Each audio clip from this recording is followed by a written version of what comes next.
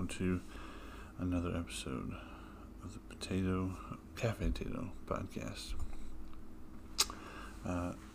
This is our third episode so far,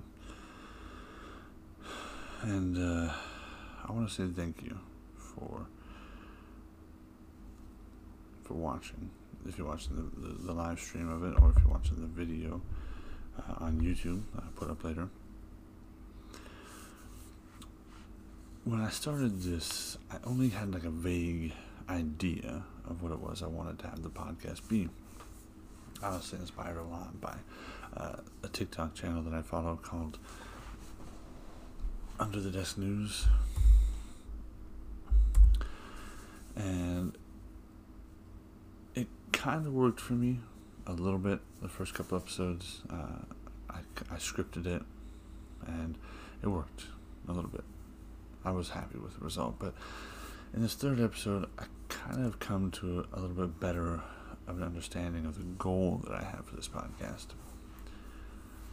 Mainly, that I want it to be an intersection between the news, a presentation of the facts of a story, and a discussion of the human element of those stories, how it affects us as people, and the everyday lives of ourselves and those around us and those in the world, as you'll come to hear from today's episode. So you'll hear a story, and you might ask yourself, why should I listen to this guy? Who is he that I should care about his opinions and what he has to say?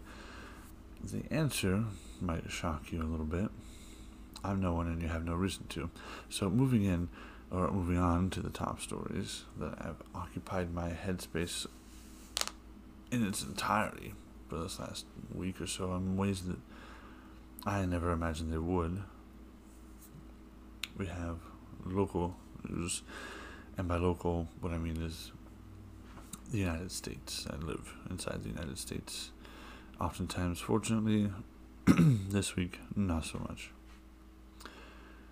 Greg Abbott, the governor of Texas, is in the headlines this week again, this time for his attack on transgender children and their parents.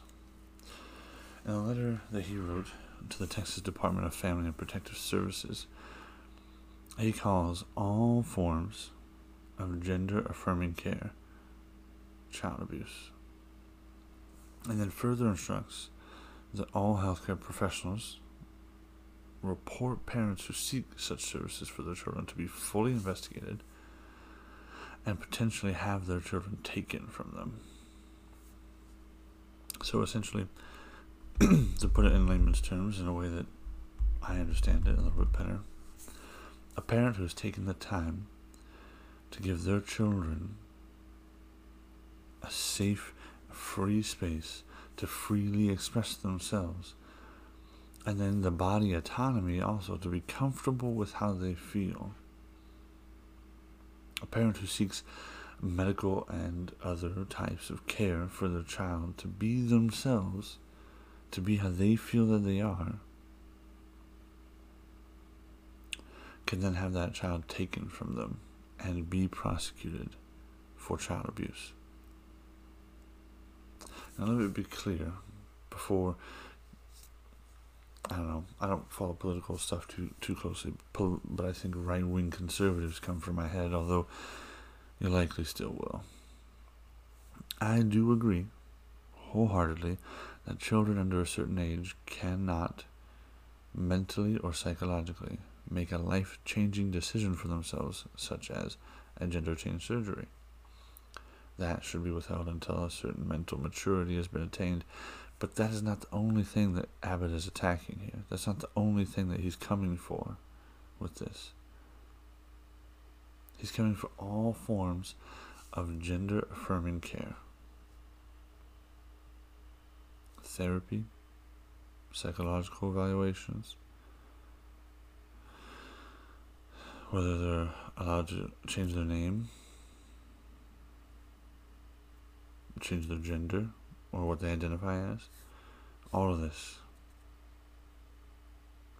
This is nothing short of a human rights violation, if you ask me. And while Texas is particularly atrocious with the laws that it's put in place, they're not alone in their actions. This is not the first time Texas has done something like this either. They're coming to fire recently in this last year or so for their anti-abortion laws, once again attacking bodily autonomy. Several other states, however, 17 so far in 2022 alone, so in 2 months' time, have introduced bills that prohibit or criminalize gender-affirming care for trans youth, according to the Civil Liberties Union. 17 other states, so 18 total. At the end of the day, no matter how you personally might feel about the LGBTQ community, we cannot start criminalizing people for trying to take care of their loved ones, to make them feel loved, listened to, and respected when it comes to who they are, how they feel that they should be, and how they would feel at peace and most comfortable.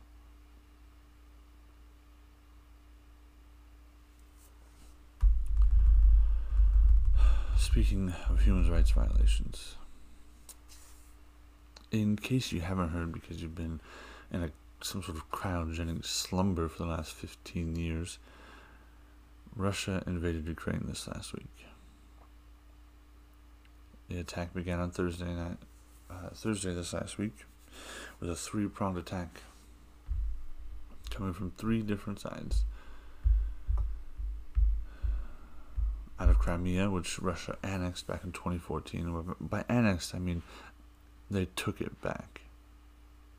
Crimea was once part of Ukraine, but Russia didn't like that, so they went in under the pretense of liberating Russian identifying individuals.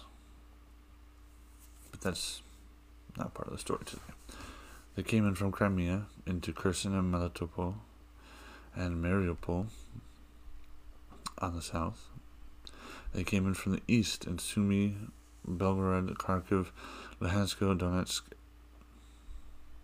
and they came in from the north, out of Belarus and Russia itself, through Chernobyl, Ivanko, Senkivka. I'm probably butchering these names, but all of them headed towards Ukraine. And as it stands now, Russia controls much of Crimea, the area between Odessa and Mariupol, a large part of the border that's between Belarus and Ukraine, a lot of the border between Russia and Ukraine, between Kharkiv and Kiev.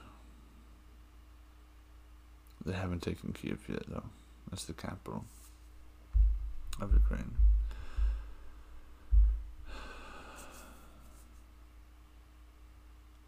This new invasion, for me, comes both weirdly as a shocking move and also not. On the one hand, I had thought that a modern 21st century I think we're still in, modern first world country would be above doing such things. And by that I mean, I thought that we as a race had moved past unprovoked warfare simply to take another country for ourselves. On the other hand, I'm not so surprised. Putin made it very clear what he wanted and what he was going to do, despite multiple times saying that he had no intention of moving into Ukraine. It was quite clear. World leaders knew that this would be happening. They knew that this was coming. They wouldn't have been so worried and threatened to put so many sanctions on Russia if they didn't think that he was going to do something. He clearly lied multiple times, saying that he was going to remove troops from the border and then never did, and in fact added to those troops, and I quite frankly find it enraging.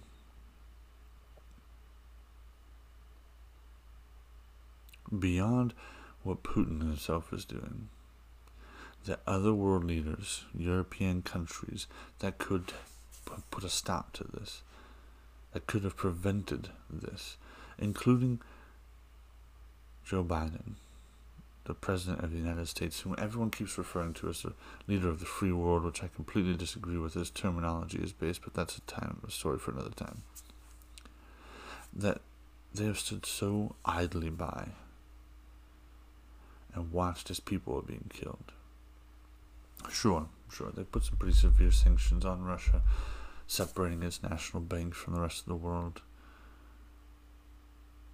as well as others, that will have long-term, devastating effects to Russia's already admittedly weak economy. But this is not revelatory information to Putin. From the moment that he started to put troops on Ukraine's border, the leaders of NATO and the United States and other countries made it public knowledge, told Putin to his face, so to speak, at least through phone call, I'm sure, what they would do, the sanctions that they would put in place, where they would start, where they would go. And not fucking once did Putin flinch. If anything, he got more bold, demanding that Ukraine be barred from ever entering NATO, as well as demanding several military rollbacks on all NATO presence in 3 of the Baltic states. So I want to know how the hell we can stand by and watch this happen. How the fuck can we not put an end to this? How do we let this happen? In the first place, sure, to a certain extent, we shouldn't go around trying to police every little conflict that happens in civil war and get involved in those things. But that's not what this is. We are watching one country be taken over violently by a much larger country. People are dying and being killed because one man couldn't handle that Ukraine wanted to be independent. Putin couldn't handle them having their freedom. And so he's now taking by force what he believes is his. He's killing them to take Ukraine back, forcing people into hiding and fearing for their lives. Healthcare workers, I've seen videos of healthcare workers huddled in dark bunkers, having to manually perform life-sustaining procedures on premature babies in the dark. Tanks running over civilian cars who are trying to flee because he can't stand not just being given what he wants. And no one, at least as of this morning at 4:43 in the morning, I haven't seen anything significant enough to mention, is coming to Ukraine's aid. What kind of fucking world is this that we let that happen and do nothing to stop it? We could have prevented this. I'm so extremely disappointed in and disgusted with world leaders, including my own, in a way that I've never been. To the leaders of NATO countries, to Joe Biden, and everyone that is doing nothing significant in a way that Putin will understand, because obviously sanctions aren't doing it for him. You're fucking fops and ought to be ashamed of yourselves. To stand by and let this happen, to watch people be murdered over one man's fucking temper tantrum.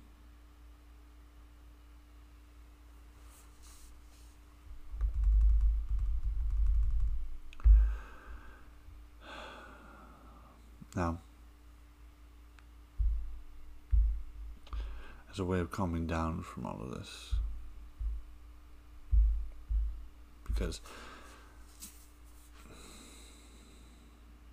the world isn't all shit.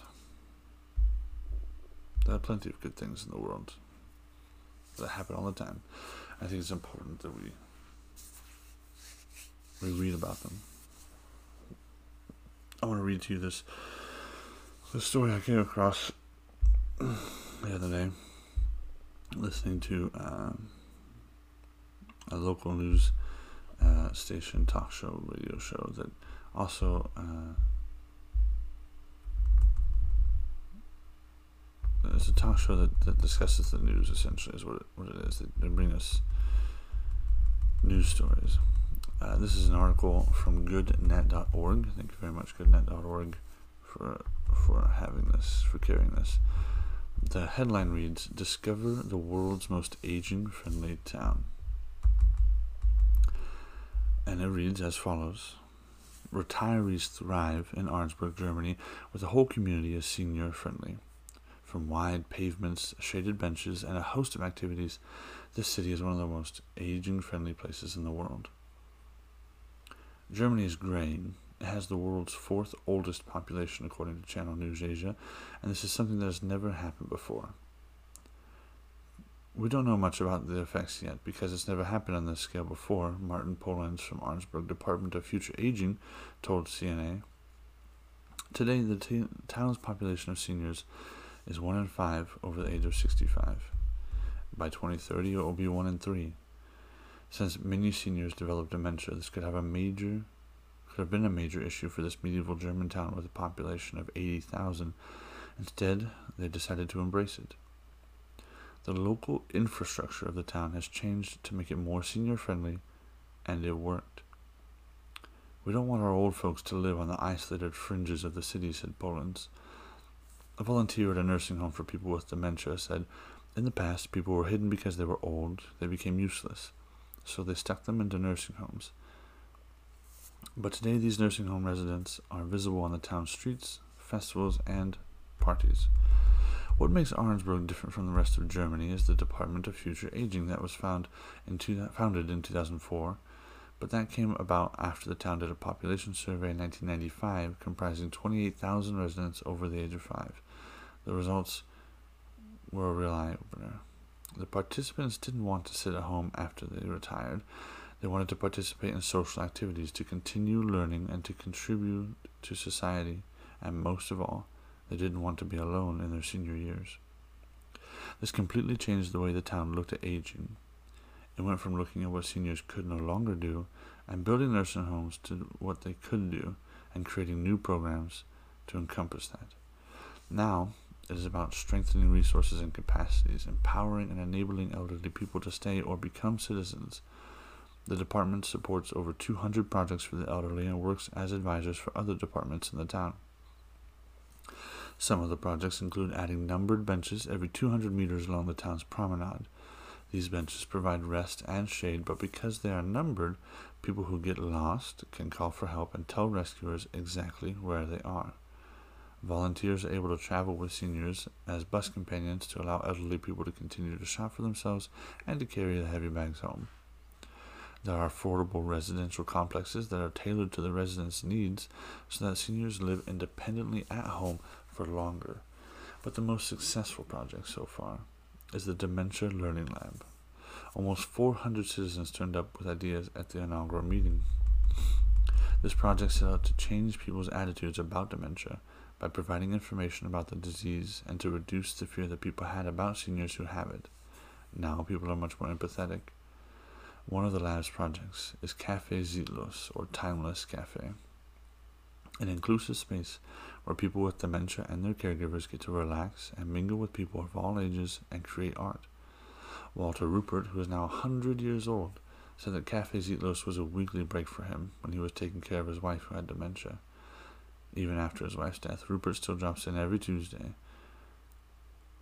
Arnsberg co-production approach is innovative because the city involves older persons and persons with dementia as key actors in the solutions that are developed for them, said by Anne-Sophie Parent, who has worked for 28 years on aging in the European Union and is currently the Secretary General of the European Covenant on Demographic Change.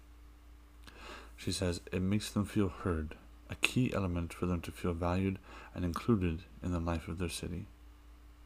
Parent said that the work done in Arnsberg can be replicated in other European towns and cities with similar demographics and populations. Keeping people active in their communities makes them less lonely and isolated and will give them a better overall quality of life.